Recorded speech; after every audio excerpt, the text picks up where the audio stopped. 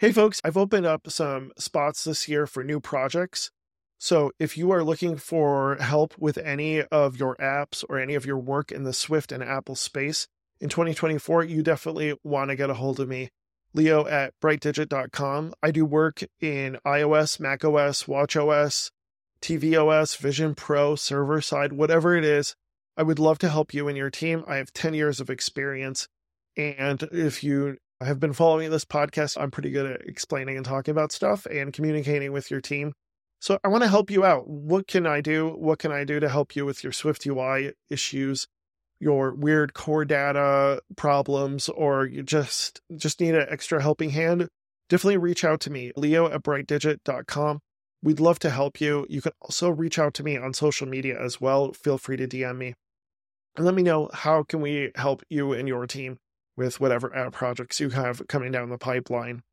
Thank you so much for listening to this podcast and watching my YouTube videos. I'm really excited for 2024.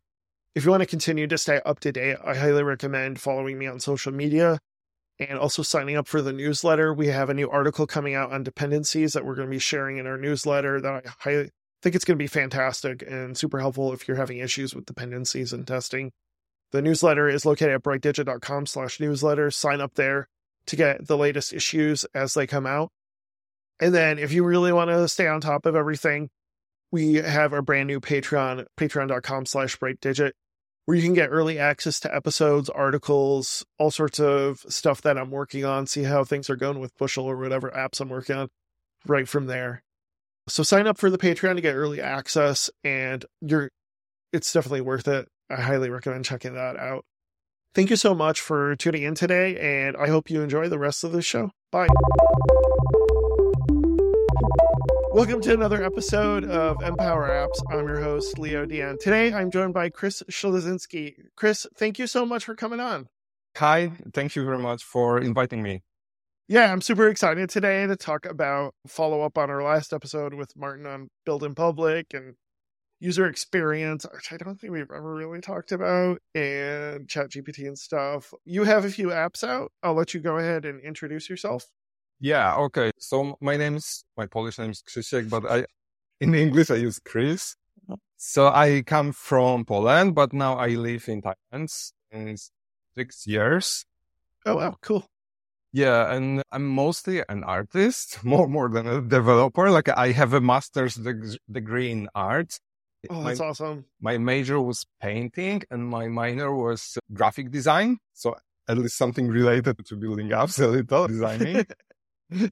And later, after I graduated, I started my own business immediately after graduation.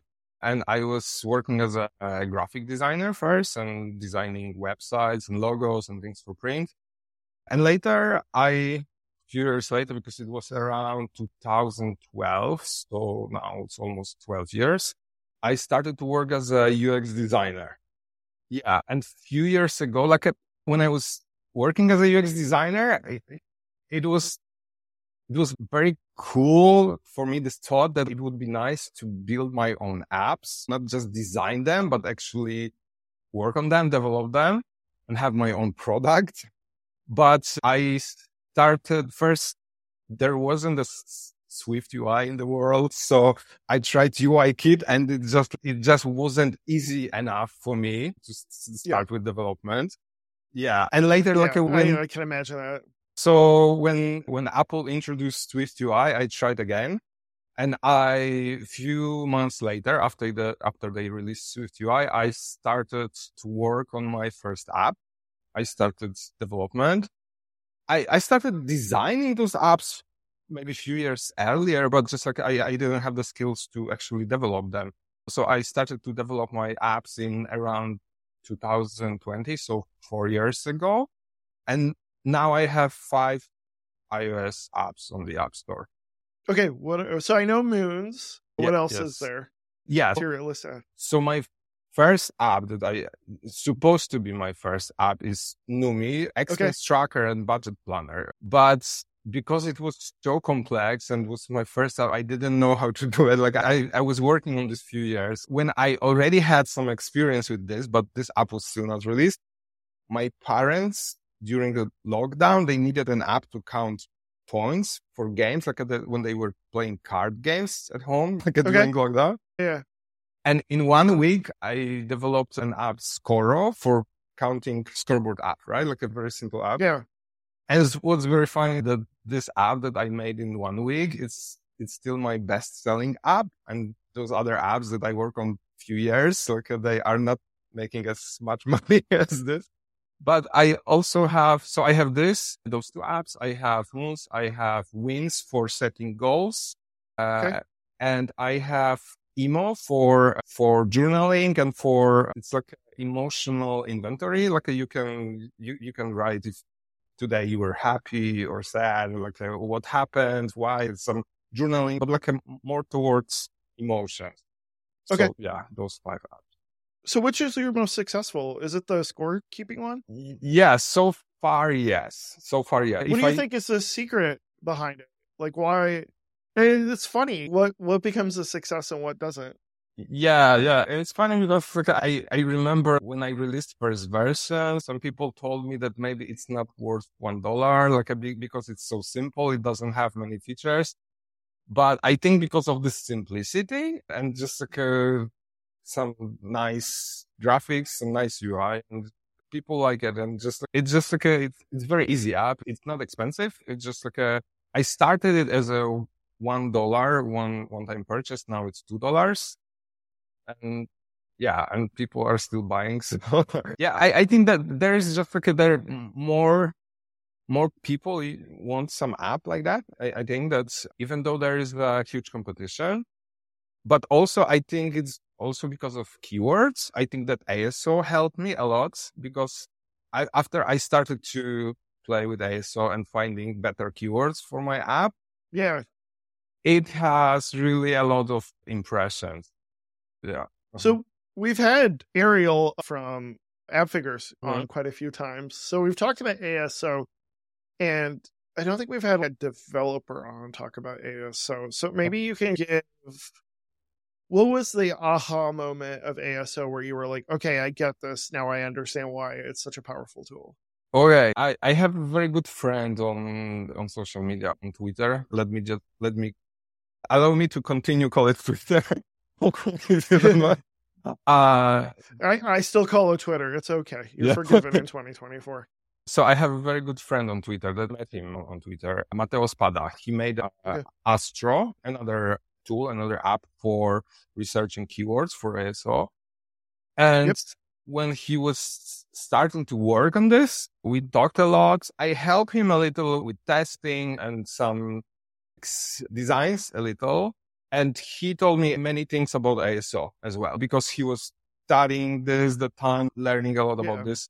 And yeah, so there were many things, right? For example, he told me that he forced me kind of to add keywords to my app title. He said, Kris, it's definitely, you need to try this. Like without this, you will not make a lot of progress. So after I tried it and it really worked, right? But to be honest, really, there were many things. It seems like an easy topic, but there are many things that you can improve about your app. It's not just researching keywords. For example, what I do, and many people don't do it, is that I localize my keywords and I localize my app title and the subtitle, right? To many languages, all the languages possible on the App Store Connect. How do you, so you can go, I totally didn't know this and I feel stupid. So you can go to App Store Connect and localize that stuff. Somehow. Yes. And there's, how does that, yes. Just how does that work? I feel like I've never seen this in the App Store Connect. Okay. Where do you go for that? Yeah. So first you go to apps, you select your app, right? And like you have there are 2 pages for this, because one is this current version of your app, right? Like there are versions. And then app information. Yes. And app information, right. Yes. And those things are divided between those 2 pages. So on one, I think that on one you have keywords, and on another one you have app name and subtitle and app description, right? So on those both pages, in the upper right corner, there is this drop down with languages. And by default, for most people, it's English US. And when you click on this drop down, you can add more languages there. So you can localize your product page, right? Like, Oh my gosh. I yeah, see it now. yeah. Well, And it yeah, doesn't, do you have to do it when do you have to do it when you upload a new build? yeah. To do this, you need to upload new build. Like, Okay. Wow. yeah. That's So awesome. because those information, like a app title and all those things, that they also need to be approved by the App Store team. Makes sense. Yeah, I'm a big fan. As I've talked about, I use Fastlane, and now it makes sense because they have different folders for different languages. And yeah, I could just do that, just duplicate it and then translate it and then put that in my next build. Yeah, That's awesome. And definitely do it, because even people that are only focused on the USA, which I think is a huge mistake, to be honest, because if I look at my downloads and my proceeds, maybe often USA is like the biggest country that's in my stats, in my proceeds. But when I look at regions, that like I have much more money from Europe, so it's definitely worth doing this. And how do you pick? Sorry, yes. How do you pick what languages? Because it's interesting you're talking about this, because I'm looking at with Bushel, the app I just released for Mac OS, and I started looking at what. Obviously, I just have English. There's some Arabic actually, thankfully through a colleague of mine who helped with that. But then, as far as like picking the next language, how would you recommend? Would you just look at analytics and see where people are downloading it, or you can't do everything? Yeah, but it's a little tricky, because if you have only keywords for US, right? So you don't have localized keywords for other countries. So like at this moment, like that your analytics will not be very reliable, right? Because what I would do is that I would use some ASO tools like Astro, which allow you to check keywords per country. So you can research your keywords per each country, and maybe you will find some cool opportunities there. Because what I found is very often some keywords in other countries, like, I don't know, Netherlands or Sweden or Poland or Germany, right? Sometimes there are some opportunities that there are some popular keywords that are not difficult, because other apps don't use those keywords, right? They don't. We say they don't optimize for them, but they don't use them in their keywords list. Yeah. So that makes total sense. Yeah. And also there's one very big misunderstanding that so many indie developers think like this, that they think that to localize this product page and keywords, they need to localize the app. But those are two completely separate things. So you can have and I think that's where I was getting confused, because I was like looking at who's using Bushel, and that's fine. That's localization of the app itself, but we're talking specifically about the App Store metadata, essentially, right? Yeah. Yes. So those things are completely not related. You can have app only in English, and you can localize for all the languages in the App Store Connect. Okay. Very cool.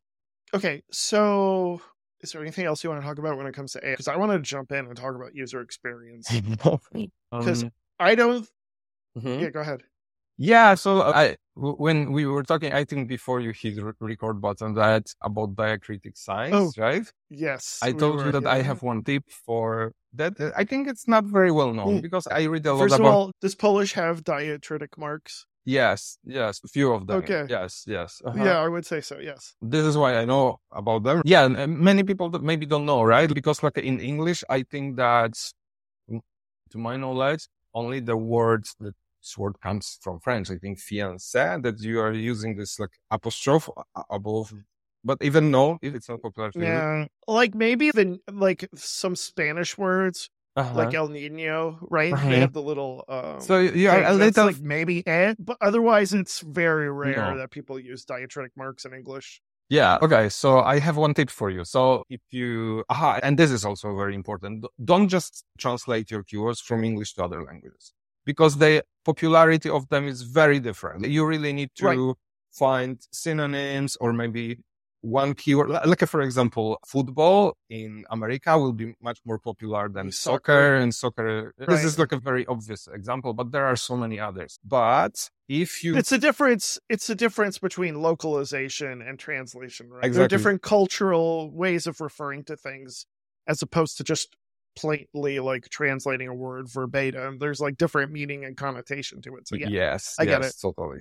So my tip is that if you find some keywords that have those diacritic signs, right? Like those apostrophes, like accents or some tilde over above the letter or whatever, research them, check their popularity with Astro or other ASO tool, but also tell ChatGPT or whatever, take this list of keywords and remove all the diacritic signs. So use only Latin letters and check this version again. Because in some countries, people type with those diacritic signs and sometimes they type without.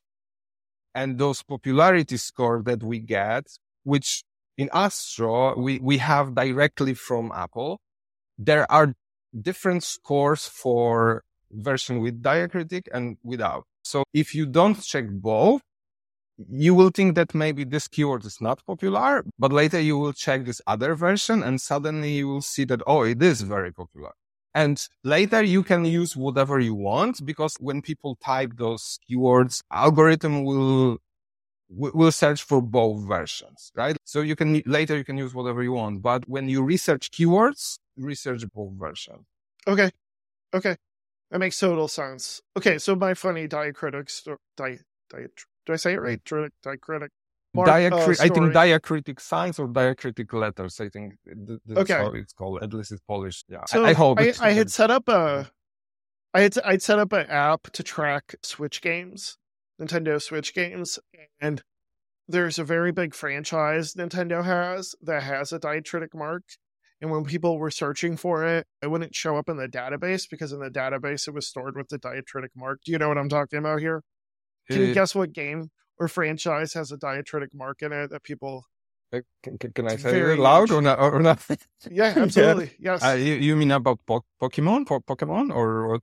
People would search Pokemon and it would never come up because I think in the database it didn't have it, or one or the other. And so I had to figure out, and this was all using Vapor, and I had to figure out a way to make the data. So there's like case sensitive, case insensitive. There's like diacritic sensitive and diacritic insensitive, or I had to transform the string or something. And so that was my first lesson in computing and diacritic marks. But you mean that they don't show up in the App Store search, or you mean in your database with some other? In my database, in my Postgres database. Okay. Yeah. So it's just FYI. Developers out there, they make a difference. Yeah. And even, for example, when you are writing fetch requests and with core data, like there are special flags for this. So if you don't include them, like those diacritic letters would be less. Even though like in this country, alphabetically, they should be, for example, letter A with diacritic sign should be right after regular A, right? Like a English. It's an actual character. It's not like special A. It's like something different. It's called different. Yeah. It's the same with Spanish and the N. Like we talked about, there's the N and then the N with the mark. Is it? I want to say it's called an Enya in Spanish. Totally don't quote me on that. But yeah, they're different. They're different letters. Yeah, totally. Yeah. In Polish, we pronounce them very different. It's not differently. Yep. It's not just accent, but like it's really the sound of this letter is different. Yeah. So it's funny how those small things affect our work as a developers, right? Yes. Yeah.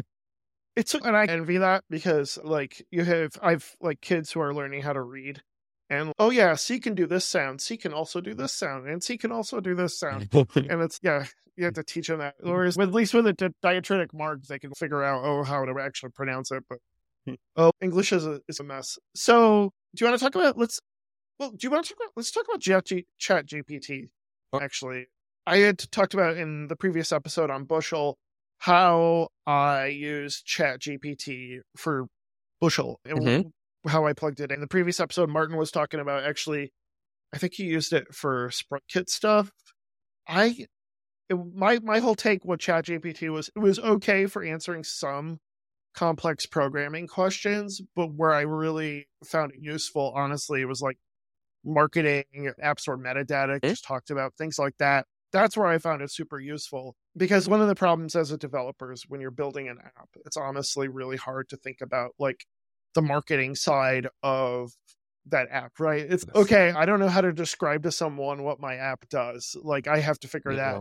I've been working in it all day and all night, but now I have to figure out how to like describe it for marketing purposes. And it's like, I don't know. And like ChatGPT, I found super helpful in that way. What's your take on it? Yeah. So first of all, yeah, I agree. I would say that the hardest part of coding is marketing. So I use ChatGPT for many things. I know that many people are skeptical and they have their reasons.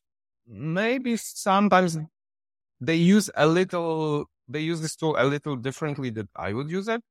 But I find it super helpful for many things. Like I'm using this for those things that you mentioned too. For example, when I want to write an app description of my app, I would tell ChatGPT to I'm working on this app. It has those features. Please write an app description for the App Store for me.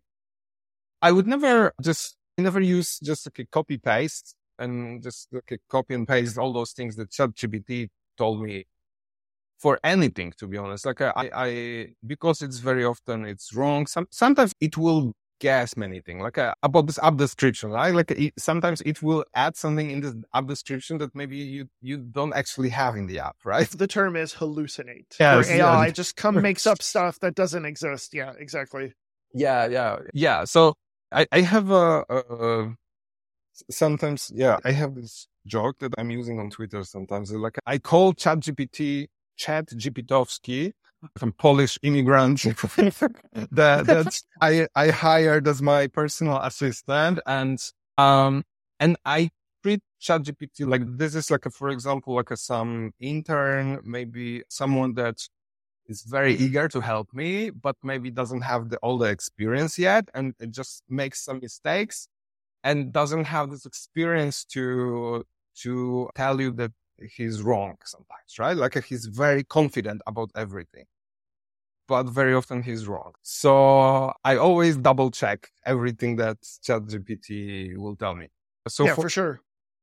I think I like your intern description, because that's not a bad, it's better than nothing. I don't know. I don't mean that in a bad way, but it's a super great like starting point for a lot of stuff. Yeah. It's definitely ignorant. One of the things I found helpful too is, as far as Bushel is concerned, I have this, I don't know, pages and pages of dialogue. One of the things I was talking about in that episode was I have pages and pages of dialogue with ChatGPT, teaching it what Bushel does and how it works, correcting it. Like prompt engineering, I think, is the term that's been used lately, where now like it's building up the machine. It's machine learning as you talk to it about the app, so that way it gives better answers. And I've been continually feeding it into this big dialogue, I guess, into ChatGPT to teach it, but also to better give it better answers. Like I'll correct it if it says something wrong. Could you remove this? This actually is not a feature. Yes. And it'll fix it. And it's not perfect, but it's a hell of a starting point, I think. But if you start a new chat, it will forget everything. So you need to continue in the previous chat. Yeah, that's exactly what I mean. Yeah. So I'm using this like for writing some marketing. I'm using it for brainstorming, right? Like this is like my coworker, intern, whatever, right? Like that we are brainstorming together. I will tell him like I'm building this app. What keywords would you recommend for ASO? And it gives me some list of keywords, and I will put them in Astro and check if they're actually popular. So sometimes it will give me some keywords that, jackpot, right? It was a good idea, but sometimes it's wrong. Sometimes those keywords are not popular at all, but it's helpful, right? Like it's just another idea. It's just another source of ideas. Yeah. And I use it every day, to be honest, for coding. Even I can give you some examples if you want. Yeah. So I'll just tell you, like, as far as coding, there was a lot of hallucinations. What I was getting when I was asking answers, or asking questions, a lot of stuff. It would do fairly simple stuff. First of all, its first language is obviously Python, because if you ask it to do anything, it gives you Python as an answer. So you have to specify Swift. But as far as Swift and like the APIs, I thought it was okay. I think sometimes it does a decent job or it's good starting point, but sometimes it was just like totally off. Like it didn't understand what the API is for or how it works behind the scenes. And that was like a struggle for me where I was just like, I'm giving up on this. And I'm doing maybe if you're doing like Swift UI, like some simple Swift UI type stuff, it's fine. Or something that can be like easily like it's good at patterns. So if it's a pattern of some sort, then it like does decent. Yeah, go ahead. What was your experience? I'm curious as far as coding with Chat. Yeah, one thing I will also add that I'm also using this for localization. Like I very often, this is like my first step when I localize apps because like I discovered that it's much better than Google Translate. But I'm using some other tools for localization. There's a very cool website, applelocalization.com, and there are like many strings localized that Apple uses. So you can use the same strings that Apple has like in your app. So things like delete, close, are you sure, or whatever, right? Like those simple. Yeah, that's really useful. Yeah. And about coding, I'm using it for many things. For example, I ask it to generate some code, to generate some fetch requests, or if I forgot how to make a computer property that will get me the first or last day of month or week, right? I will tell ChatGPT to do it. See, yes. Because it's I think it's because it's mathematical. Obviously, I think it's using like Stack Overflow probably for a lot of that stuff. And it's like mathematical. So that's, if you do it in one language, you could pretty much do it in that language. So I think that makes total sense. Yeah. So we also need to remember that at least this free version, which I'm using this free version. To be honest, so far it's enough for me. That's 3.5, right? Yes. So it doesn't have the latest knowledge, right? Like it's until 2021, I think, maybe September of 21 or whatever. So you will not ask it about the latest APIs from Apple, right? Because it doesn't know about them. But many things before this, as you said about those hallucinations, that sometimes it will make up some API that doesn't exist, for example, or some methods in some APIs that they just don't exist, like that your code will not compile. But for me, it's not a showstopper, really. If I use some code and Xcode will tell me this doesn't exist, I go back to ChatGPT and on this line, I got this error and how to fix it, right?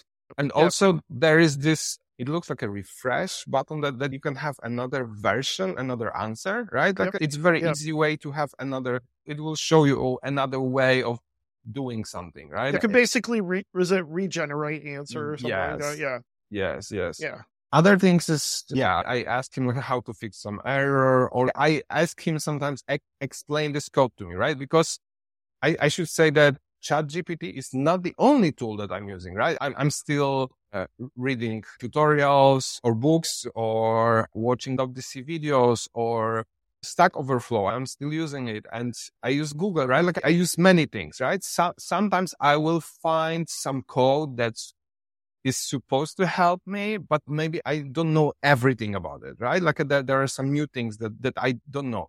So I will copy and paste this code to ChatGPT and will ask him about some specific things that are new to me. So I will tell him, please explain me what this code is doing, this line, this method, this function, whatever. So it's a little, I started saying that it's an intern, but sometimes it's also like a mentor, a little like especially for me that I'm not a professional developer. Like when I want to learn something that I still don't know anything about it, that there's some new topic for me. I would either need to Google it, read documentation, or if you work with other developers, right? If you have some friends that are more advanced, you could ask them. But because I don't want to bother people all the time with my newbie questions, I asked ChatGPT and he has some basic knowledge to explain some new topics to me. Sometimes, so it's like a mentor that I just don't trust entirely. But I have a very recent use case that 2 days ago, it helped me to fix one bug in my app. because I have in my app wins that I'm working on a new version, that I'm working on a data model migration, right? And after this, No, you're using core data, correct? yes, I'm using core data. Okay. And for this, there was nothing wrong with the data model migration, but with some function that I use after this. So for example, for this data migration, I just follow chapter in Donny Wall's book, Practical Core Data. It was one of the best books that I bought for coding. Really, it's just wonderful because there are so many practical examples there. So the data migration went smoothly, but after the migration, when I had in my app, I would have some older objects, items that, for example, maybe they were not migrated during the migration, the app start, because maybe they were downloaded later from the iCloud and they would still show in my app. So I wrote a function that would convert those objects, like that they would, for example, copy one value from one property to another. And my app was crashing and I didn't know what to do. And I spent few hours fixing this, and ChatGPT helped me. Not at first try, because at first it didn't know what to do, but just I just don't give up when it doesn't help me the first time. I will come back to it and ask it another question. And I tried debugging and just I found some part of code that, okay, now I'm sure that this part of code, this function is crashing the app. And I told this to ChatGPT. And at this point, it suggested an answer that I needed to just add one line of code to wrap my code when I'm saving many items into the context.async or so. Okay. That's because, and I asked it why it did it happen, and it told me that it's because that core data code needs to be run executed on one thread. Main thread. On the main thread. And I didn't know it's some complex stuff. It's like too complex for me, painter and artist. Have you jumped into? I'm obliged to ask. Have you jumped into Swift Data at all? Yeah, I tried it, and I think it's very cool. And I tried it for my app Moons. Before I released it, I gave it a try. I migrated my core data stack to Swift Data, but I reverted this because it doesn't have all the features yet that core data has. And one specific, no, it doesn't. Yeah, one specifically that I needed it's called section fetch request, I think. The correct name of this. Okay. Is it like when you are writing a fetch request that, for example, that you will have a list of items, right? Like in my Moons app, that, for example, I have time entries when people work, when they track time. I will have a complete list of this, but I wanted this to have divided into groups, for example, per day, right? And you can do this using Swift after you fetch all those items. So you can use Swift Data for this, but it's super slow. I didn't know that the difference is so huge. So I needed to go back to core data because just this section fetch request in core data is so much faster. Okay. That makes total sense.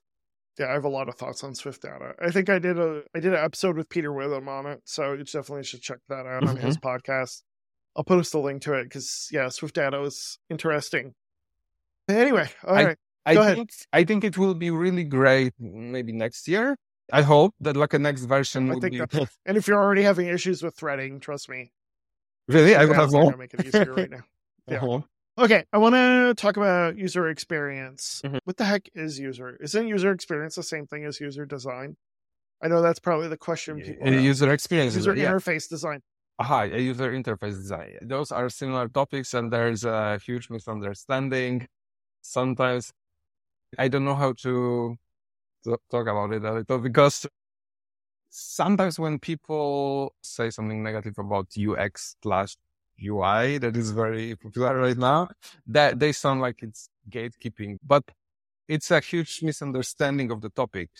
UI design, right, is a part of UX. Sometimes people say, which is not correct, that they say that UI is how the app looks and UX is how it works, which is not correct, because UX is the whole experience. It's this user experience. Okay. So it's everything that you experience with the app, right? Part of it is UI. Part of it is user interface and graphics. It's only part of it, right? But there are other things, right? What are other things, right? User flow, for example, like how the app is guiding you through some process. How is it fixing the problem? Does it understand your problem? Some coding things, like some development part, like for example, does it crash or not? If it's crashing a lot, it's not a good user experience. Even it's not related to UI design, right? So this design, user experience design, it's a very broad thing, and UI is just a part of it. So sometimes like people are using this like a UX/UI. It's a little, I would say, like I am a front-end / full stack developer, right? It's Okay. a little doesn't make sense, right? Yeah. Mm-hmm. So what are some ways of finding out that like you're doing the right thing with user experience? Like, how are you like, okay, like I'm doing this right, this makes sense? Or Yes, there are many things, and many people focus maybe on this design part. The first thing they go is they open Figma and they start to design screens, right? But they should that's start the fun with stuff. yeah. But they skip research, for example, right? This is a very important thing. First, it's very good to understand what you want to build and why, right? Because apps should solve some problems, right? Like this is what we are doing. We are solving problems with software. So first we need to identify those problems. Who has those problems? What are those problems? Maybe there are other solutions that solve this problem. What is wrong with those solutions? So maybe you will learn from your potential customers that they are already using some apps. You will learn what is wrong with these apps, what they want from those apps, so you will know what features you should develop, for example, right? Later, you did your research, later you start designing. So now it's more UI design, right? You design interface and also UX, you design user flows. But after you design those things, again, many people skip this part. They don't test it. They look at, okay, I designed something, therefore it's good, but they don't test it. What I'm doing is that before every release, every, at least first release, right? I test my apps. I invite few people. Many developers, they just use test flight and they invite people to test flight, right? And they wait for those users' feedback, right? Very often, if you ever use test flight for this, you will know that many times people will just not write back to you, right? Like many people just, you will find some crashes sometimes, right? Because you will have some crash reports. So this is good, but I'm using test flight a little differently. I invite few people for usability testing that I conduct remotely via FaceTime. I have a call with them like we have right now. I send them link to test flights right before the call because I don't want that they use the app earlier. And during the call, they share their screen of their iPhone with me on FaceTime. You can also use QuickTime for this. Look, that time you would see a separate window, right? Like they would share the screen. And But even without this, you can just use FaceTime with this and screen sharing. It's very convenient. So you will see their screen and you will hear their voice and you will see on camera their reaction. So I tell them, this is very important thing that I tell them that today we will use the app, not you. So don't worry if something will not work, because this means that there's something wrong with the app, not with you. I look for a few seconds at how they are using my app for the first time. When they see it, I tell them you can just browse a little. And later I have few tasks for them. For example, when I tested my app Moons, I had few tasks for people. For example, I would tell them that please create this project, please edit this project, please start the timer, please export time entries to the CSV file. You also need to be very careful to how you which words are you using in those tasks that you have for people, because we don't want to suggest anything, right? Yeah. You don't want to be opinionated. You want to Yes, be as neutral as possible so that way you can fetch the information out of it. Yep. exactly. So sometimes I try to use some more generic words than, for example, words that I have in my UI, because if I would use the word that I have very clearly in the UI, this would Right. be very clear suggestion for them, and they would try to use some button because I used the name. Later, what's also very important, when you look how they are trying to fix this problem that you just gave them, don't help them too much. Just observe, just take notes. Do you record it? Sometimes, but not very often, because Okay. yeah. I just take notes all the time. Okay. I don't want to make people stressed more because of this. That makes sense. Yeah. So even though many people told me that if I want, I can record this, I just took few screenshots, but just taking notes was enough for me. If I work for my clients and we have more advanced usability tests, yeah, sometimes I record that. And I participated in some sessions that were recorded, that were later watched by some UX teams and whatever. Yeah. But for me, no, I prefer simplicity for many things that I'm doing. Just recording would be another complexity here. How do you recruit people? Because I think that's one of the hardest things is I'll have people using my apps, but good luck.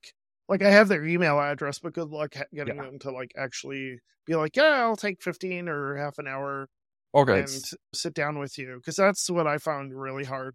Okay. Yeah, this is a very good question. And a few people asked me about this. So it depends on the app that I'm using, right? For this app Scoro, that is for broad audience. It's very simple app, literally anyone can use it, right? It's not a niche. I tested it with people in my family as well. So not through FaceTime, but also in real life, which is even better. If you have this opportunity to test in real life on real device, it's even better than FaceTime.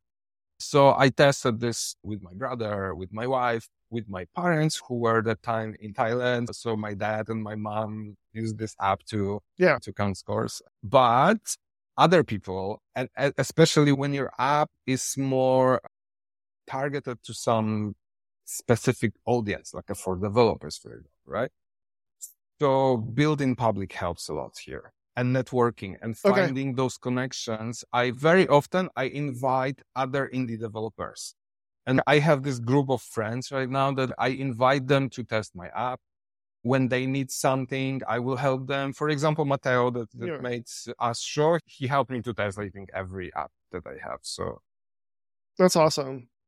Yeah, and that makes sense. We talked in the last episode with Martin about building in public, and yeah, I think that's a big thing and something I've been doing and hoping to do in 2024 more of is exposing the little gears and things of, go ahead. Martin is another of my friends. He also tested once before I released. Yeah. And even lately we invited him because maybe I will talk briefly about this because I think I see a huge value in this. With few of my friends, we made a small group, support group. At first we called it Mastermind, App Store Mastermind, but now we changed the name. Yeah. So we have this small group that few of us, we have weekly calls every Monday on FaceTime that we just talk. Sometimes we just talk about films or games for a few minutes. Very often we talk about our apps, our ideas about code, about marketing, about this. So this is thanks to Build in Public. I met all those people through building in public and connecting with people, making those friendships. And this helps me so much. Even though I use ChatGPT every day to help me with code, but those guys, they are very often my moral support. You're not going to get that from ChatGPTovski. Yeah. It's not going to happen.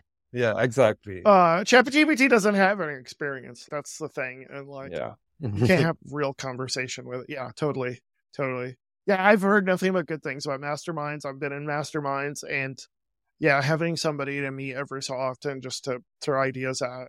It's very cool, especially when you are with the people that are doing the same as you, right? Like the other developers and people that have the same experience, like they will understand you so much, right? Like they, for example, my friends that are just UX designers, sometimes they don't understand some aspects of app business. I can talk with them about UX, sure, but there are some aspects that only this group of indie developers will understand because they went through the same problems. Yep.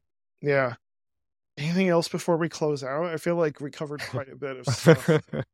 Kris, thank you so much for coming on the show. It's been fantastic. Thank you very much. It was my first time on the podcast. I was super stressed before this. I even wanted to ask you that maybe we can do this in Polish because I was worried about my English. Your English is far superior to my Polish, so I think we made the right choice. Kris, where can people find you online? Few places. Like a few months ago, it would be just Twitter, right? But now it's Twitter and LinkedIn, Mastodon, Thread. I have my own website, next-planet.com.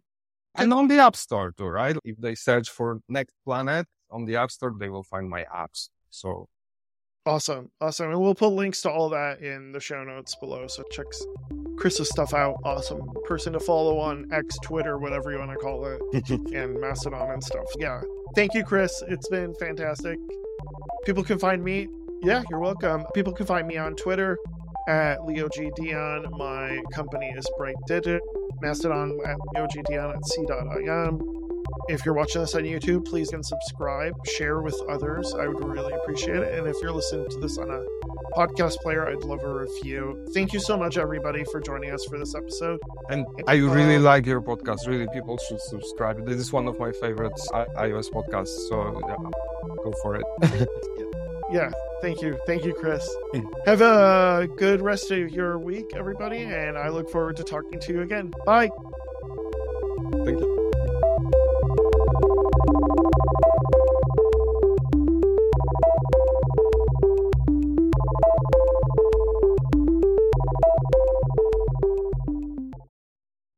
Welcome to another episode of Empower Apps. I'm your host, Leo Dian. Today, I'm joined by Kris Slazinski. Did I say that right? Slazinski. Yeah, in English you can pronounce Slazinski. I don't mind saying Slazinski. Is fine.